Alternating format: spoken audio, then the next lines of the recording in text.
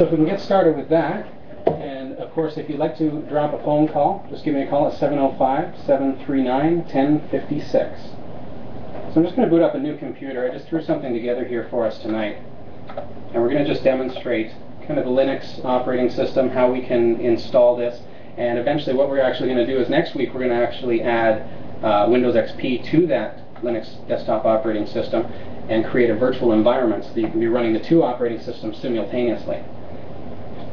So if we just fire up this computer here, there's currently nothing on the hard drive. And I'm just going to boot directly from CD. First thing that we want to do when we're doing this kind of setup is you want to go into your BIOS, make sure that your boot device is set to your CD-ROM drive.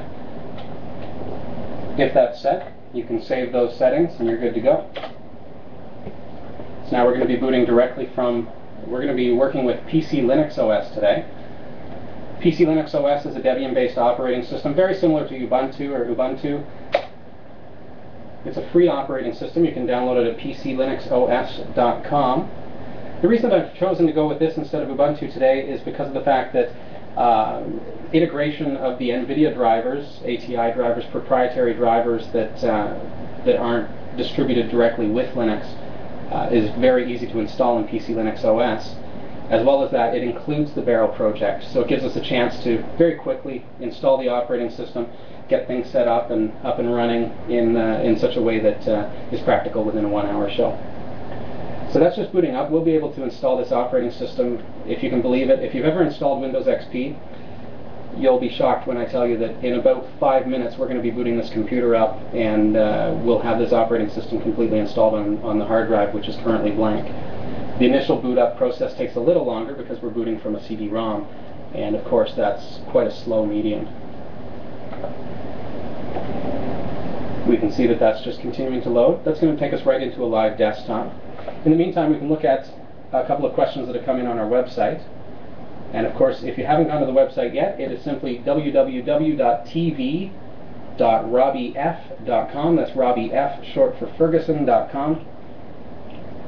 One of the questions that I've received just through our website, people posting there, is from Lore Lady, and she's asking what she needs in order to start an internet radio station. So that's a good question, and of course it's a very vast question. I don't know if you realize the size of that question. Of course there's certain levels of internet radio, and every single one requires different things. Essentially, when you're looking at internet radio, you need two things. You need a source stream and you need a server. The server is what's going to actually distribute the stream out onto the internet so that when the listeners connect, they've got something to listen to. However, the source is actually sending the stream to that server. Now we've got this. I'm going to come back to this question, Laura. In the meantime, I don't want to waste any time with this. We want to get this installing. So the first question that we're getting here on our new PCLinuxOS computer is what kind of keyboard layout we have, which of course is going to be the US keyboard layout if we're just using a standard 101 key keyboard. Then it's asking what time zone I am. I'm going to choose Toronto, which is the Eastern time zone. Automatically synchronize my time with the web server. And then it's just asking us to quickly configure our internet connection. All very straightforward. You can see I'm just pushing next a whole bunch of times essentially. There's nothing that I really as a user have to configure. Here it's asking me if I want to allow users to manage the connection. Because this is we're going to say this is a home computer, not a business computer, I'm going to allow my users to manage the Ethernet connection. So essentially that's their internet connection. They'll be able to change their IP address and things like that. I don't really want to restrict my users because it's just going to be used for home. So we're going to hit start. Do I want to start the connection now? I say yes, and pretty much instantly you're going to see that now I'm just hearing the CD-ROM spin up. So again, the only cause of that delay was because of the CD-ROM. And it says, congratulations, the network and internet configuration is complete. So now I hit finish, just have my mouse cursor, and we're already into the bootable version of the CD. Now you can see two user accounts here. If you've ever used Linux before, you'll be familiar with the root account. Root is essentially your administrator account. That allows you to configure the computer. As a guest user, you're not going to have any access to configuring the computer settings. You'll be able to use the programs that are already installed, but you won't be able to change system settings. And that's why there's a root user account. And this is one of the reasons why Linux is so non-susceptible to viruses. Whereas Windows, as a great example, always gets bombarded with viruses and adware and spyware, because typically with those operating systems you are essentially always logged in as an administrator or a root user. With Linux, of course, if you're going to be surfing the internet, you're only going to be logged in as your guest user. The root user account we're going to go into, because we're just booting up from the CD, our root password is simply going to be root. This is different for every Linux distribution, but PCLinuxOS shows us that that's how we log in. And here we go, our first look at the PCLinuxOS desktop. And again, it's loading from the CD, so it's going to take just a few extra moments longer than it would normally. I'm also taking questions by MSN. tv@robbyf.com. The website is www.tv.robbyf.com. Going back to our PCLinuxOS computer, this is all booted up and ready to go. And we can again see that there's a little bit of a lag, and that's because of the CD-ROM. So we quickly just want to install this operating system. Very simple button on the desktop, install PCLinuxOS. Great thing about this, though, is the fact that we can boot up the disk, we can look at the operating system, see if we like it, we can surf the web with it, and we're not committed to installing that on our computer. So if I wanted to, I could just test out the operating system right now. I don't have to install it. So I could do this, I could test this operating system without ever letting it change anything on my hard drive. In this instance, we know that we want to do this, so we're just going to hit next. Now it's asking if I want to install it to a hard drive or a USB drive. I'm just going to choose hard drive. And of course, erase and use the entire disk. You also have options of doing custom partitioning, but for the sake of this show, we're just going to use the default feature, which is going to wipe out our entire hard drive. So make sure if you have anything on that hard drive that you back that up before you do this.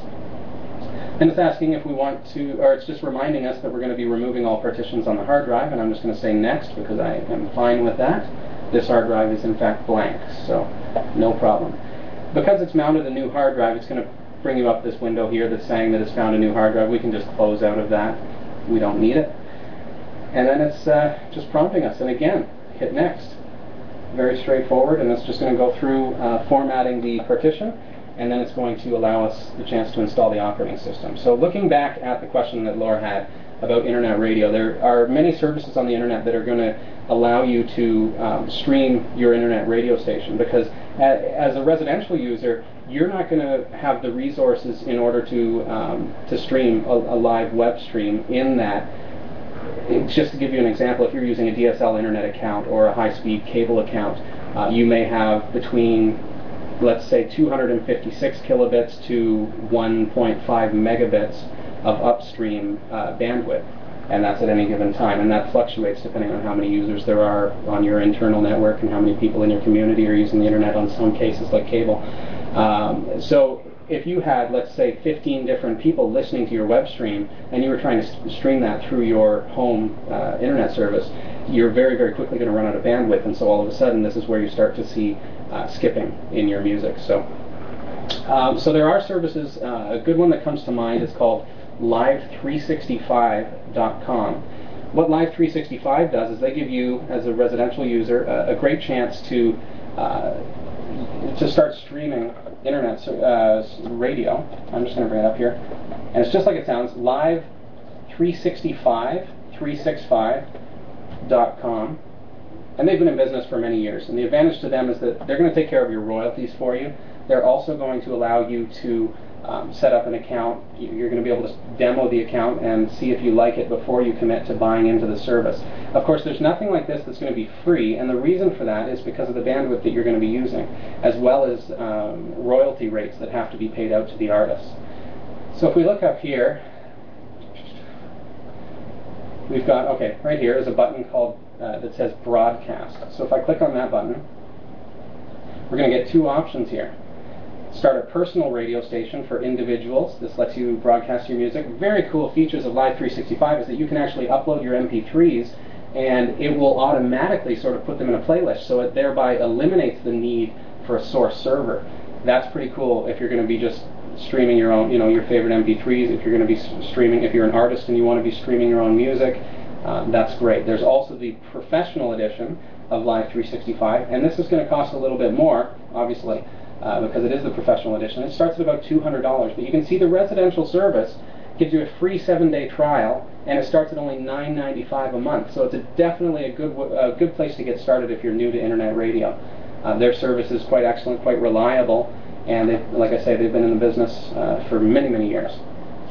So many advantages to that. I hope that answers your question, Laura. If you're online, feel free to MSN me, so that because your question was from a few days ago, posted on our website. I'd love to know if that answers your question specifically. The question was pretty broad, but I want to make sure that takes care of you. Great starting place is live365.com.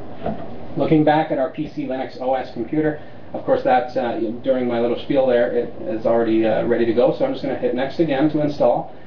And this is just going to compute the space that it needs on the hard drive, and it's going to proceed to install that operating system, okay? So that's just going to start copying files over to the computer. There's nothing else for me to do. It's not going to ask me a ton of different questions like Windows XP installation. Okay, let's see what we have here. Okay, I'm just looking at MSN here.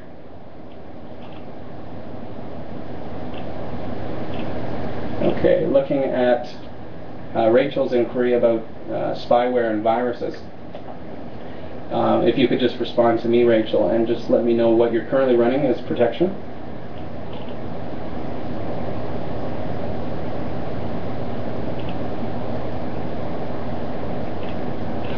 And then there's people just sending me random messages. So, okay.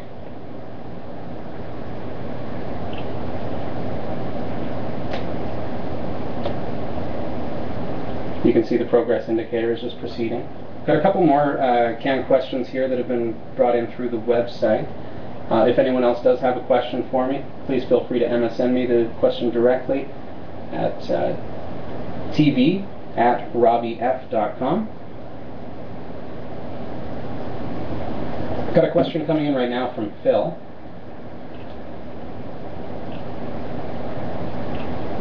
Oh, that's again another personal question, just asking if I'm involved with the Beryl Linux Users Group. Phil, no, I'm not technically affiliated with Beryl Linux Users Group, and I have been in touch with their directors there. Unfortunately, my schedule is just not allowed for it, in that it's every Wednesday night, and usually weeknights are, as you can imagine, pretty hectic. The one weeknight that I get free, I start a television program.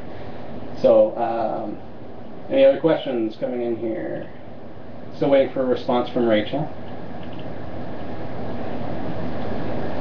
Tyler is asking a question about how he can secure his identity on the internet. Tyler, if you're watching this right now, are you referring to registering your own .com, perhaps increasing your rankings in the search engines? How exactly do you mean with that question?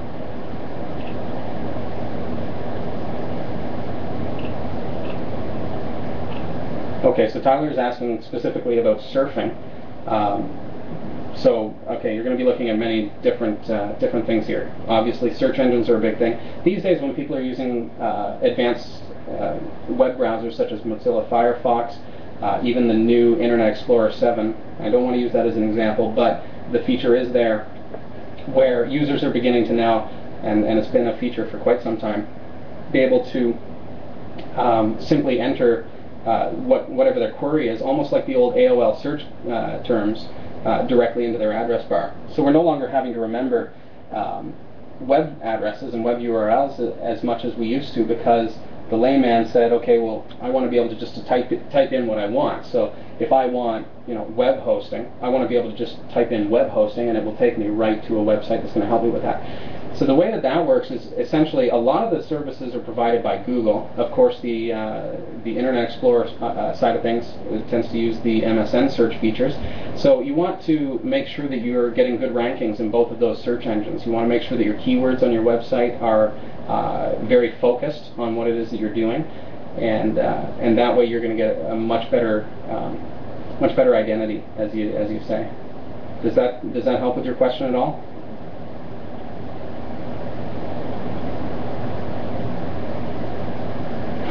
Sort of, he says. Okay, what more can I touch on? Of course, search engines are the big thing that allow lay people who don't know your URL, to find your website. Of course, people who know your URL, you've already got them, it's fine. But it's the people who don't, people who are just searching for keywords. Session cookies. Okay, he's asking, how about with session cookies on various service-based sites? You're going to have to explain exactly what you're meaning there.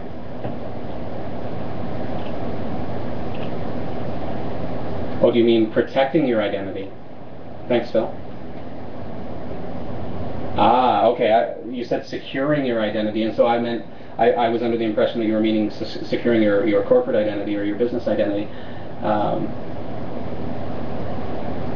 Okay, so you're wondering about cookies on websites, which are stored on your local computer, not necessarily on the server. Is there a specific thing that concerns you about surfing the internet? Is it your credit card number, things like that, or just in general?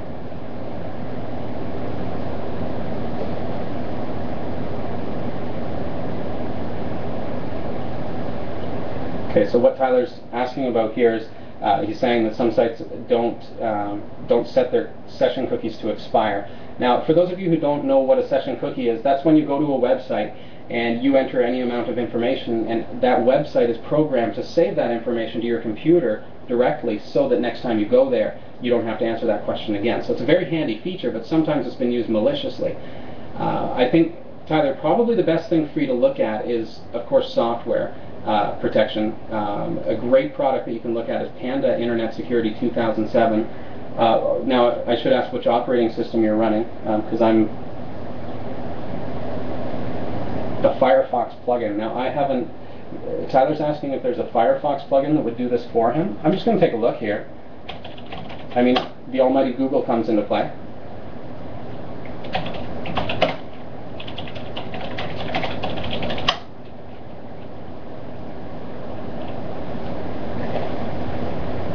For the most part, I find that cookies are relatively safe. I mean, there is, of course, you have the fear that your information being stored anywhere is going to be used against you. But the fact is that cookies can only store the information that you give them. When you surf the internet, there is certain information about you that is sent to the server every single time you visit a website. That information usually is not identifying, other than the fact that now usually what we can see as web hosts is the username that you're logged into your computer as, the type of operating system, what version of the operating system you're using. We can see what browser version you're using, and a little bit of information about your connection, including your IP address. And based on your IP address, we can do a trace route and find out where you're approximately located. It won't give us your house address, of course, but it will allow us to know if you're in Toronto, if you're in Barrie, things like that. So the information that's going to be stored there, unless you're entering information yourself into the form, if you will, on the website, and then it's storing that in the cookie. But in that case, you're willingly providing that information anyways, so we have to take that into account. So I'm just looking here for a Firefox plugin that will protect against cookies. So let's just take a quick look, and of course our operating system over here. If you don't mind, Tyler, I'm just going to skip over and take a look. What this is asking us now, just in case you're ever going to do the step-by-step, is just going to install our bootloader, and we want to use Grub. The other option is Lilo. Grub is basically the menu that you see when you first turn on your computer. Do you want to run Windows? Do you want to run Linux? Do you want to run it in a protected mode, or how do you want to do it? So it's essentially just the menu that you see when you first turn on the computer. Windows users may not be familiar with that, because usually you turn on your computer and you just see the Windows XP and logo come up right on your screen. But this gives us the option to have a menu when we first turn on our computer. It's great for dual booting and things like that. And then enabling ACPI allows you to use advanced power management. So that's fine to leave active on most new computers. So we're just going to hit next again. I've left all the settings the same as they were. And it's asking me for my default. I just want to install my default as just loading the Linux boot kernel, which means the default option is going to be just Linux. We've already discussed what root is versus the guest user. So this is prompting for a root password. Make sure this is something that you'll remember, but that's safe enough that nobody's going to guess it, because with the root password, anyone could do anything to your computer. Without it, they can't do anything, essentially, because Linux is such a well-secured environment. Now this is asking me for my user account. So this is going to be my regular user. So this is the one I'm going to use when I'm, and I shouldn't type and talk at the same time, I'm finding. This is the user account that I'm going to want to use when I'm surfing the internet, when I'm checking my email, when I'm just doing my MSN and things like that. And now it's going to ask me if I want to add another user. If you have a family and you want to add more than one user, that's great, because Linux kind of puts all the users in individual kind of groups. Like your user account becomes almost its own computer. So because you can't mess up someone else's user account, if you set up your children as having their own user accounts, whatever they do to their account will not affect the other users on the computer. So it's very great for sharing the computer, because it gives you that peace of mind that things aren't going to break if one person breaks their login. So in this case, it's just me. I don't need to do anything. And it's just telling me that everything is done. It's ready to reboot my computer, and we're good to go. So we're just going to let that reboot and eject the CD. Okay, Tyler, I'm just looking at a message here from Phil, and Phil is saying that the Firefox can clear private data. Of course, and he mentions here it's Tools, Clear Private Data, or Control-Shift-Delete will also do it. And that, of course, gives you the options. That will give you a list of things, of items that you can clear out, including your cookies. And I know I'm just realizing you're looking at the back of my head here. How's that? And Phil is just reminding us that within that dialog you have the option of clearing out your cookies. So thank you, Phil. All right. I'm just going to reboot that computer here.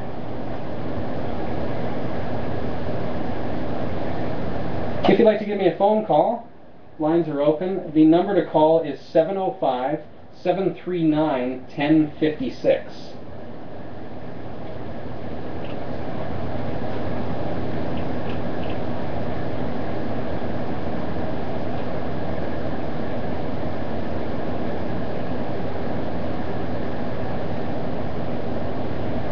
Okay, so I'm just looking at this Google find that I've got for you, Tyler.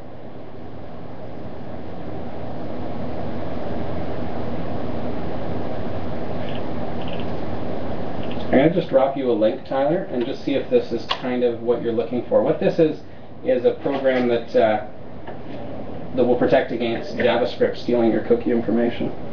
So I'm just ejecting that CD, and the computer is just prompting me, the PCLinuxOS computer is prompting me to press enter once the medium is removed. So I hit enter, and that's going to reboot. And within about a second, we're going to be in our brand new PCLinuxOS desktop, and that is installed directly on the hard drive. So now we're going to have full speed. The computer that I'm installing this on, it should be noted, is a Intel Pentium 4 Prescott. Now there's the grub menu that I was describing. That's what allows us to choose what we want to load. In this instance, it doesn't really matter to have it, but if we ever want to do a dual boot, it's very handy that we can just select Windows XP right there. So it's a Pentium 4 Prescott, which is a later model Pentium 4. And it's got 512 megs of RAM, and the key to this computer is its video card. I've put in an AGP 7600 GS NVIDIA card, and that's basically just a relatively inexpensive, about $150 Canadian card, and that card gives us the 3D acceleration that we need in order to do the fancy Beryl 3D desktop that we want to use. Okay, so I'm going to click on my root account because I want to do some administration before I'm ready to do anything like surf the internet. Oh, and I went and typed root. Remember that we need to type in the password that we entered during the installation here, because this is now the real system. So you'll see that the system loads quite a lot faster now than it did when it was on the CD, obviously. So this is the first time it's loaded. It's going to bring in all the drivers and things like that. It's already detected all of our hardware, unlike Windows. And I don't like to say that, but Linux is basically everything is self-contained within the kernel, so you don't have to install too many drivers, if any at all. So here we are. We're right under our system. We've got our base applications, including our Office suite, which just gives us a ton of things, including a word processor, spreadsheets, basically everything, and of course Firefox and things like that. So That's just to demonstrate that we're online and connected. First thing that we want to do, though, is we want to get our NVIDIA graphics card running. And the thing with video cards is that the graphic card manufacturers don't want to release their drivers to the public domain, to GPL. And so they've actually made it so that you have to download their drivers manually if you want to install them. PCLinuxOS and other Linux operating systems have made it quite easy to get those drivers, but by law they're not allowed to include them literally in their operating system. But of course with an internet connection we can get access to those drivers without problem. Phone lines are open at 705-739-1056.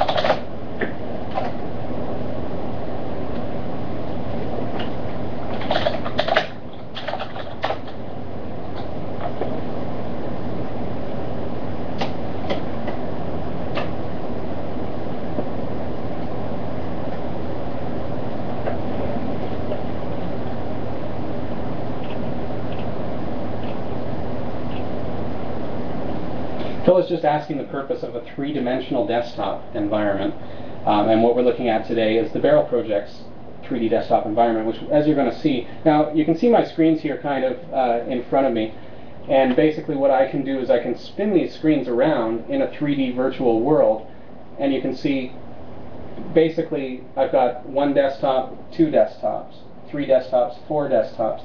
And what this does for me, Phil, is this gives me the opportunity, if you've ever used an operating system with a flat desktop, like just one screen, you realize that it can get very cluttered with applications down in the taskbar. Things just get absolutely, if you're a productive user, if you're a web developer or a programmer, you know that you've always got to have a lot of programs open at the same time. That can be a real hassle if you're running one of those desktops. So with the 3D operating system, with the 3D desktop, you're able to spin that around, throw something else up on another desktop, and it's basically like if you've got four desktops, it's almost akin to having four different computers. So you can just load things up, and with virtualization technology, which we're going to be introducing next week into this new computer that we're working on, you can actually have multiple operating systems on the different sides of the desktop. So, for example, you can use the Linux operating system for your web surfing, your email, and your MSN and programs like that, so that you're not susceptible to viruses, so that you're not going to have to worry about spyware and adware and having to buy into licenses for antivirus products and things like that. But then you can spin around that cube and have a nice Windows XP desktop up there so that you can run the programs that you want to run. If you need Photoshop, say for example, that can be run natively in Linux, but you may prefer to run it directly in Windows, so that gives you that opportunity.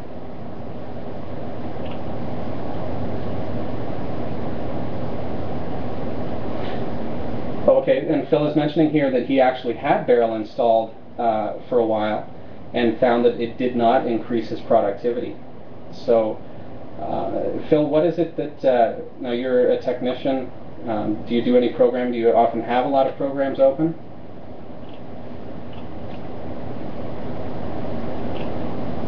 Tyler is asking if the Beryl software will work with any distribution of Linux, and essentially yes, Tyler. I mean, Linux is basically the kernel of the operating system, and then you've got different derivatives from like different desktop. You've got your KDE and your GNOME interfaces, and so there's different software on top of the Linux kernel. Beryl is just one of those pieces of software. So with a little bit of knowledge, you can get that to work on basically any Linux desktop operating system. It just may be a little bit of a different process. PCLinuxOS, which is what we're working with today, basically eases the process because it's included. And there's other Linux operating systems that include it as well. But Beryl can, in fact, be installed on basically any Linux desktop. Becca is asking if she uses Linux instead of Windows, will she still be able to run all of her programs and software? Do you have any programs in mind, Becca? Is there anything in particular that you're thinking of? Just before I jump into that question, because that is a big question. Tyler's asking if Beryl works on top of KDE or GNOME. Tyler, Beryl is like an overlay, and I don't want to use that word because I know I'm going to get a whole bunch of emails and people are going to say, no, it's not an overlay. But yes, basically you've got your GNOME environment, and then you're going to be, Beryl is going to give you the effects in addition to that. You're also going to be able to use the window decorators that Beryl provide, things like that. But you can still choose, do you want Beryl, or pardon me, do you want GNOME or do you want KDE? And then Beryl goes on top of that. Ubuntu is a GNOME-based operating system. Kubuntu is a KDE-based operating system, which is more familiar to the Windows users because it's got the taskbar at the bottom. And then there are some other derivatives as well. Becca is asking about Photoshop, Microsoft Word, Microsoft PowerPoint. It should be mentioned that Linux has a lot of great programs that are compatible and in some cases even superior to the Microsoft counterparts or the counterparts that are available for Windows. And a good example of that is the OpenOffice suite. If you've ever used OpenOffice, you know that it's a word processor, PowerPoint compatible. You can open all of the Microsoft Office files, and you can open your PowerPoint presentations that you've created on a Microsoft Windows environment. But you also have the ability to open WordPerfect files, OpenOffice files, StarOffice files. You get things in addition to the Microsoft counterparts. So that should be mentioned that, and I'm getting, okay, I'm going to come back to some other people here. So you should understand that there are alternatives, and that's usually the best way to go. However, there are products out there that will allow you to install Microsoft Windows applications natively into Linux. And basically that means that you can drop programs like Microsoft Word or PowerPoint directly into Linux without having to use virtualization at all. Programs that are available, of course the core project is called Wine, which is usually misunderstood as being a Windows emulator. It's not in fact an emulator. It just gives you the layer, basically like an API, to allow you to access Windows applications and run executable files like .exe files within Linux. So using that, you can usually install programs like Word and PowerPoint, basically like the Office applications. Items like Photoshop sometimes are a little more trickier. That's really bad grammar, I understand that, but Photoshop, because of just certain ways that it uses the Windows interface, it's becoming more and more difficult to run natively on Linux. Older versions, such as version 7, you can install basically very simply using Wine. There's other products like Cadega. Transgaming makes it an excellent program based on Wine as well that allows you to install Windows games into Linux. But Photoshop, any of the newer versions tend not to run very well, and that's just because of the interaction between Linux and the Windows application. But most Windows applications, most as in your desktop applications that you'd be familiar with, are going to run just fine under Linux. But again, next week we're going to be dealing with virtualization. What that gives us is the ability to actually install Windows directly into Linux. And I know that sounds kind of crazy, but that actually means that we can be working within Linux, and if we need Photoshop, we can actually boot into Windows without ever leaving Linux, and then we can spin our cube around. You're going to get to see that next week. Phil's opinion is that KDE is way cooler than GNOME. Phil, was I able to adequately answer your question about the Beryl project? And I understand that you didn't find it as to be, an increase in productivity. I'll be honest, I've found the exact opposite. I would never be able to go back to just plain GNOME or plain KDE or Windows. Now that I've been using Beryl project for, I think pretty much since its inception, since Compiz and Beryl originally forked out. So that's been quite a while. I found it to really increase my productivity, and I think that's because I do have several applications open at once. So to have multiple desktops really gives me a lot more working space.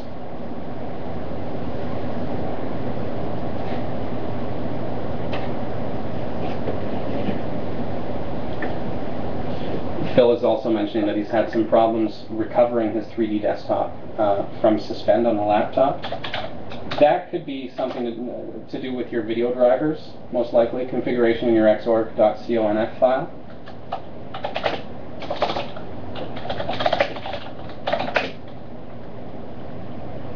Did you have your latest drivers installed at the time, Phil? And by that I mean if you're using an NVIDIA chipset, not the NV driver, but the actual NVIDIA driver.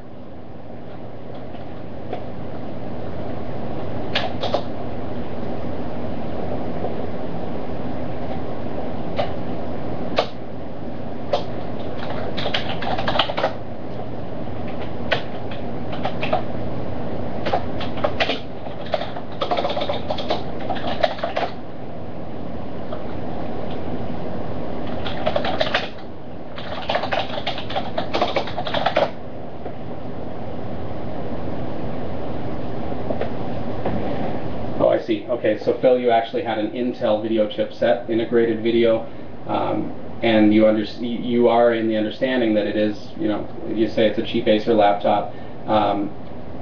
One thing, Intel chipset is basically you're looking at great for working in office productivity applications, things like that. But when you start going into 3D, you've got to look at an ATI or an NVIDIA chipset. Personally, my recommendation is NVIDIA. I've had much better success with the entry-level video cards from NVIDIA than I have with ATI. So that's something that you would definitely have to look at. You can't really blame that problem on the ATI is Canadian, he reminds me. Yes, I know. But we're interested in performance as well as supporting our Canadian economy. Is that wrong of me to say? Phil, Tyler is asking why you feel that that KDE is better than GNOME.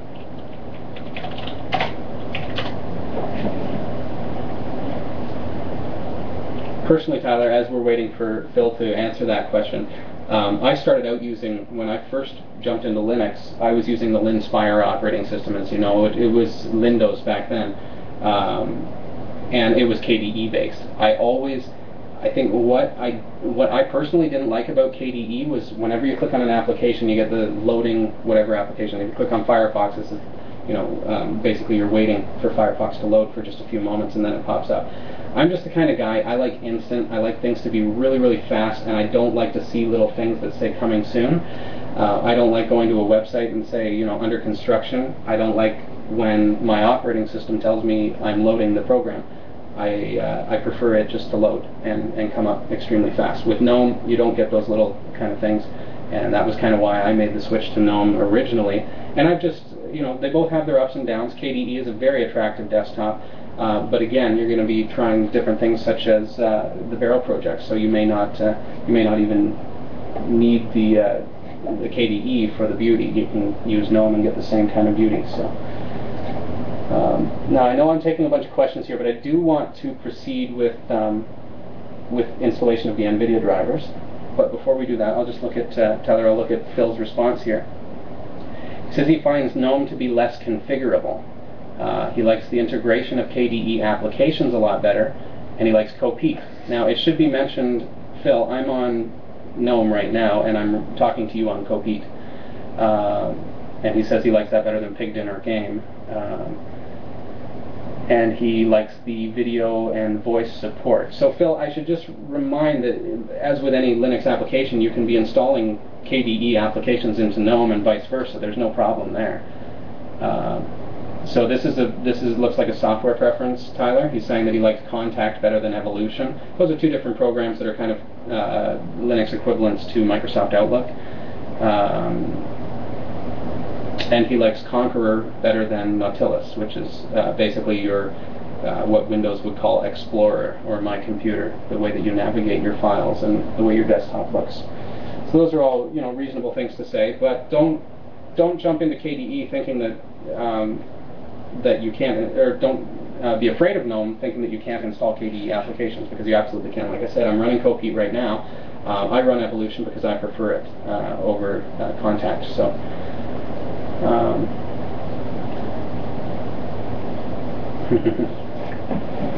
So that is just preference, Tyler. And Linux, I think, that's one of the beautiful things about Linux is that you have so much opportunity to share your preference and to customize your desktop. With many other operating systems, you don't really get that freedom. This really gives you a freedom to configure it the way that you would like. So I'm just going to jump back to our PCLinuxOS desktop here, and I did have a problem with Synaptic, which is the program that allows us to install drivers and programs and things like that, but I fixed it. You probably won't encounter the same problem, so it's not a big deal. So now I'm just going to load up this program, which is this icon down here. This is going to allow us to install our video drivers for the NVIDIA chipset. So I'm just going to do a search for NVIDIA, because that's the video card that I have. I have like I said at the beginning of the show, NVIDIA 7600GS. So I'm going to look at the 97XX driver, which is the driver for newer video cards with the NVIDIA chipset. You can see that this is more for the older GFX cards. Alright, so this is the one that I want. So we're just going to double click on that to tag it for installation and then apply our changes. That's going to download directly through the internet all of the drivers that we need. So very cool feature of basically the installation package managers of Linux is that it basically gets everything off the internet. You never really have to put a disk in your drive. So that's pretty handy.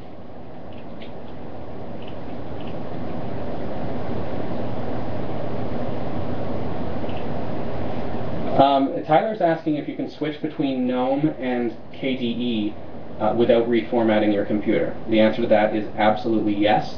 When you start your computer, you have the option of loading any session that you've got installed. It's called a session. So KDE is the session manager, GNOME is the session manager. You can use basically any of the available session managers. I also use Fluxbox and things like that. So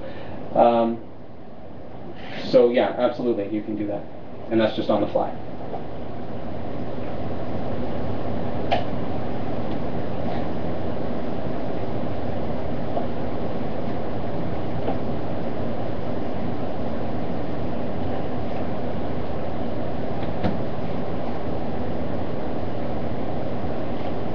Okay, I'm just going to switch back to the system. I'm not absolutely certain if this took, but we are being prompted to restart the computer now, so we're going to go through with that. So I'm just going to hit OK and reboot the computer.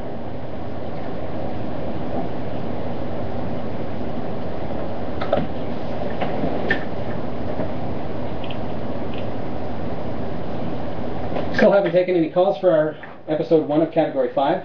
You can call me up at 705-739-1056. Would love to hear from you.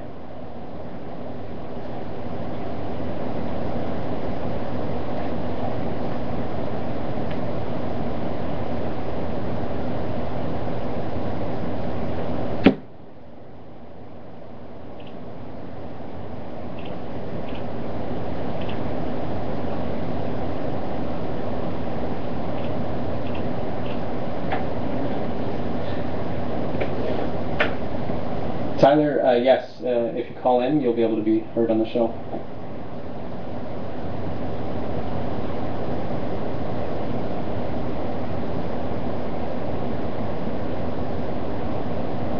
If you do call in, please mute the speakers on your computer, just so that we avoid any feedback issues or anything like that. This is a live show.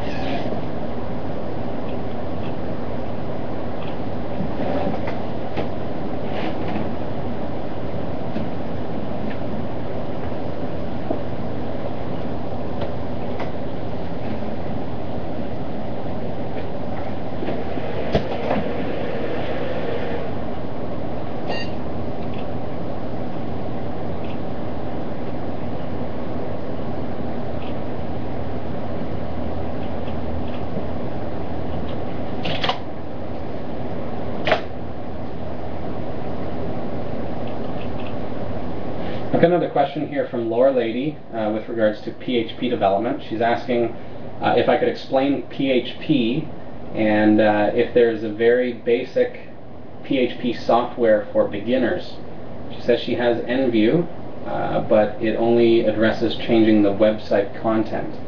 Okay, so thanks for the question. I'll do my best to answer that as accurately as I can.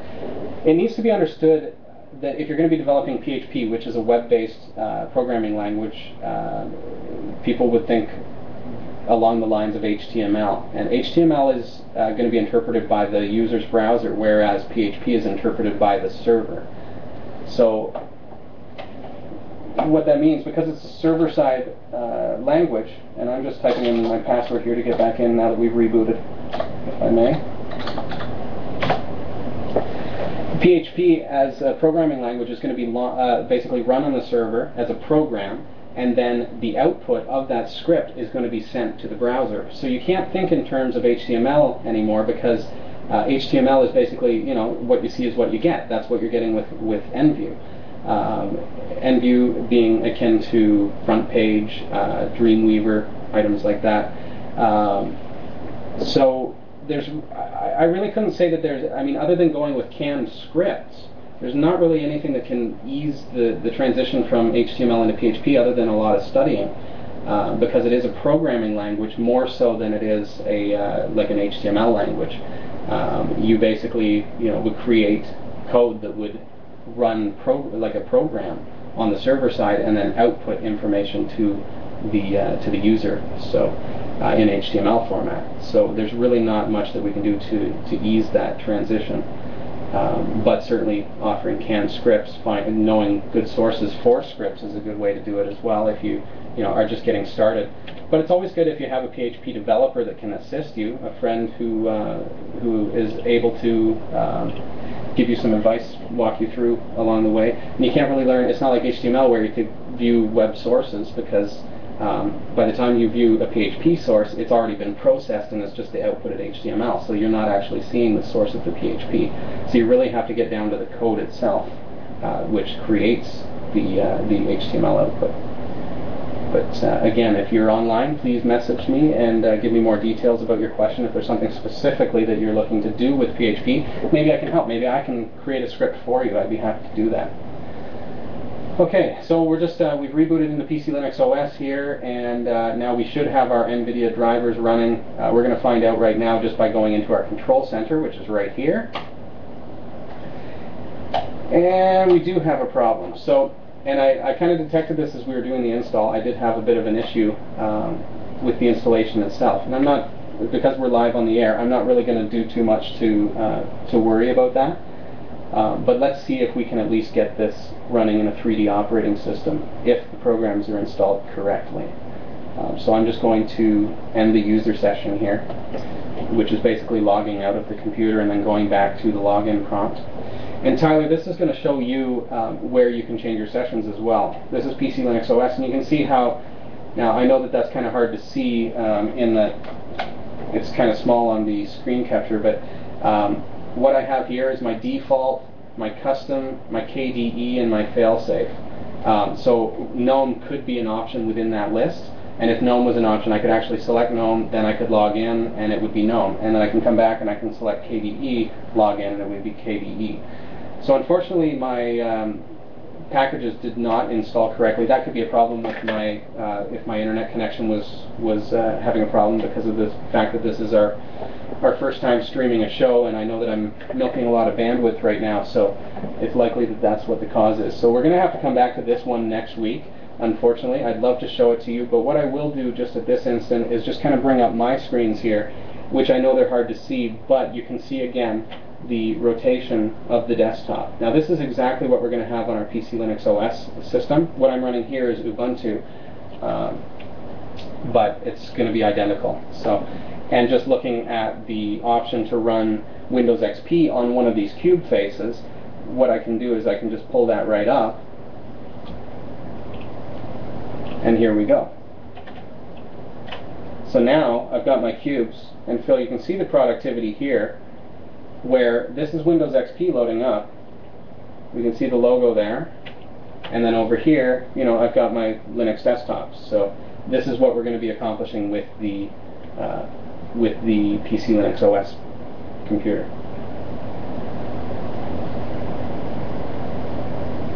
And there we are. So we're at our Windows XP desktop here, and I have access to all of my Windows XP programs. So I have FL Studio 7 installed for when I do music production, and my audio editor, Photoshop, and things like that. So that just gives you a quick demonstration of how that works. Please do call me up at 705-739-1056. If you have any questions, I'd be happy to answer for you. We've only got about 8 minutes left of the show.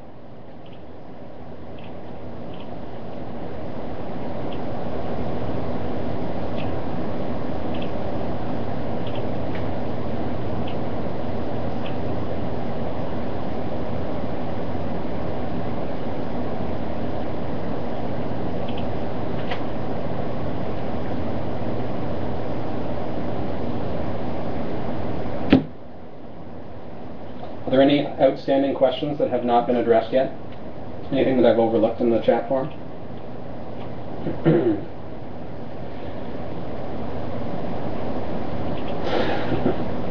Tyler is interested in the technology behind my production of this show and interested in me sharing my secret sauce.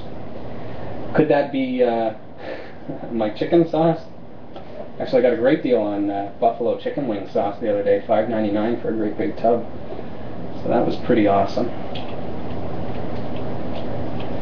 Laura Lady is asking about embedding a music file on a website. She says she has a little generic player that she's currently using QuickTime, so I presume using the embed tag within HTML. Wondering if there's a code or a simple method for using a simple Flash player. She says, I get tired of looking at the same player all the time. I'd like to be able to have an option of the player's appearance, which is always the same when you embed an MP3 in HTML. Of course, embedding an MP3 directly into HTML is simply going to load it using whatever program the user has installed to load that, whether it be Windows Media Player, M Player, or QuickTime is the other example, Real Player even. But that's not a good way to do it, because you're then basically forcing the user to download that MP3 file in most instances, because you're not using an M3U or a playlist, which is going to stream the sound file. So the difference between streaming and actually linking to an MP3 file or embedding an MP3 file is that with streaming, you're actually listening to it as it downloads. So if a user pushes stop halfway through or closes the window, you're only having to pay for the bandwidth of half of that file. If you're linking directly to the MP3 file, you're going to have to be, like, basically if you've got a limit on your bandwidth, you're going to find that if somebody clicks on the file, even if they only listen to 1 second of it, they're downloading that entire file, which is kind of ridiculous when it comes to bandwidth. So yeah, there are several Flash players that you can get, like this, just an SWF file for playing MP3s. What I can do is I have one that comes to mind on my own website at, my music website that I use for streaming our MP3s. So what I'll do is I'll actually pull that off of my website. I'll put it together into a little zip package for you. It's nothing fancy. It's not customizable appearance-wise. I know that that's kind of what you're looking for, but at least it will give you streamability for MP3 files. So I'm going to put that together into a little zip package. I'll put it up on the forum for this show, and you can download that there. And if anyone else would like that, that's going to be available to you as well.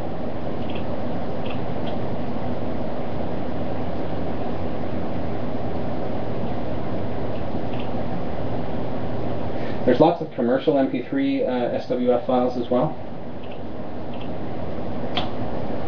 Phil is just mentioning that he uses a Flash script to stream online sermons, and he says that it's somewhat configurable. Phil, can you provide us a link for that application? Do you have that readily available?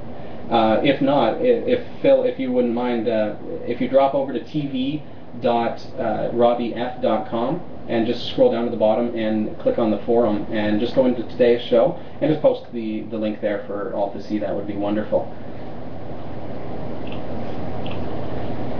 We've only got a few minutes left of the show. Of course, if there are questions coming in, I'm happy to stay and keep answering them, but still haven't received any phone calls. I'd love to take a call and make sure our systems all work, being that this is our first show. It's 705-739-1056.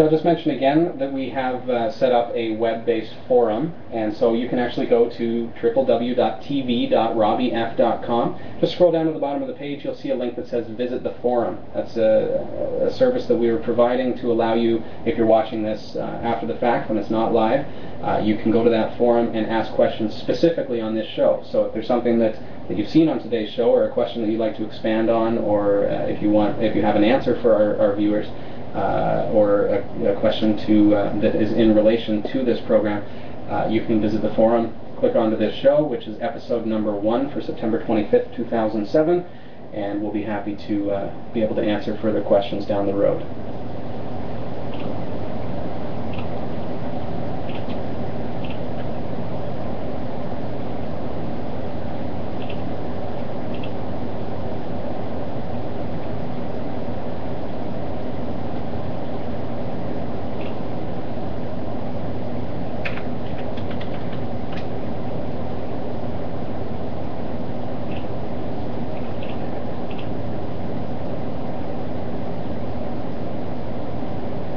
We have 2 minutes left of the program. If anyone has any questions, please contact me at 705-739-1056, or you can also MSN or email me at tv@robbyf.com. And of course the forums are going to be open this evening starting at 8 p.m. at www.tv.robbyf.com.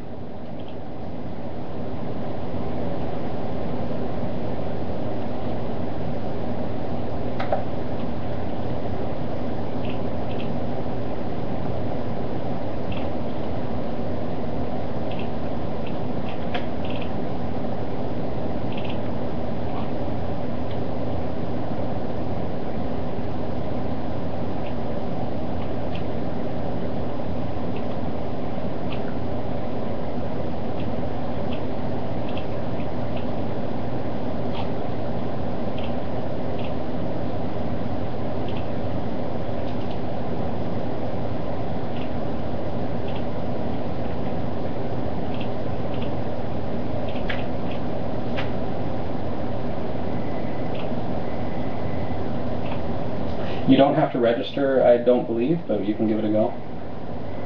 Just give it a try, Phil. It's our first day, so.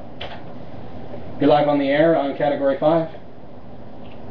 Hi, this is Tyler calling in. Hey, Tyler. Just, I don't have a question at the moment, but I do have a comment, and I just really wanted to congratulate you on your first successful show. It was really educational.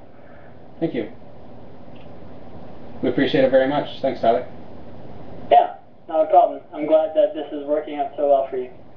Yeah, it looks like everything is working out. And if everyone can hear Tyler's voice, then I guess everything's good. Excellent. Thanks for your call, Tyler. Yeah, no problem. Have a good night. You too. Bye-bye.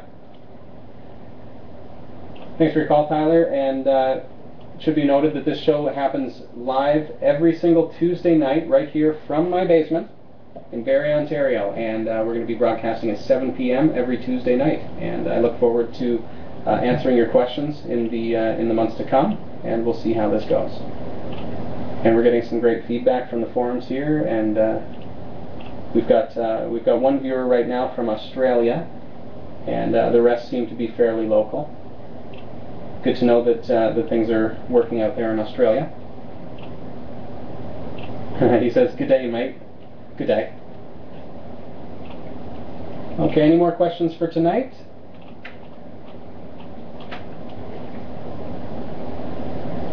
All right, it looks like we are good to go. So thank you again for watching the show, and I appreciate you tuning in. Hope that I've been able to answer some of your questions. We'll be back again next week. I'm going to resolve the issue that we had with the PCLinuxOS computer. It seems to be maybe an internet connection issue, because we do download a lot of stuff from the internet, and of course we're streaming the show through that same internet connection. So as I was discussing about bandwidth with internet streaming, you can imagine that I'm kind of milking it right now. So thanks for tuning in, and again, check out the forum at tv.robbyf.com. Make sure you post your comments and questions there, and we appreciate you being here. Thanks, have a great night.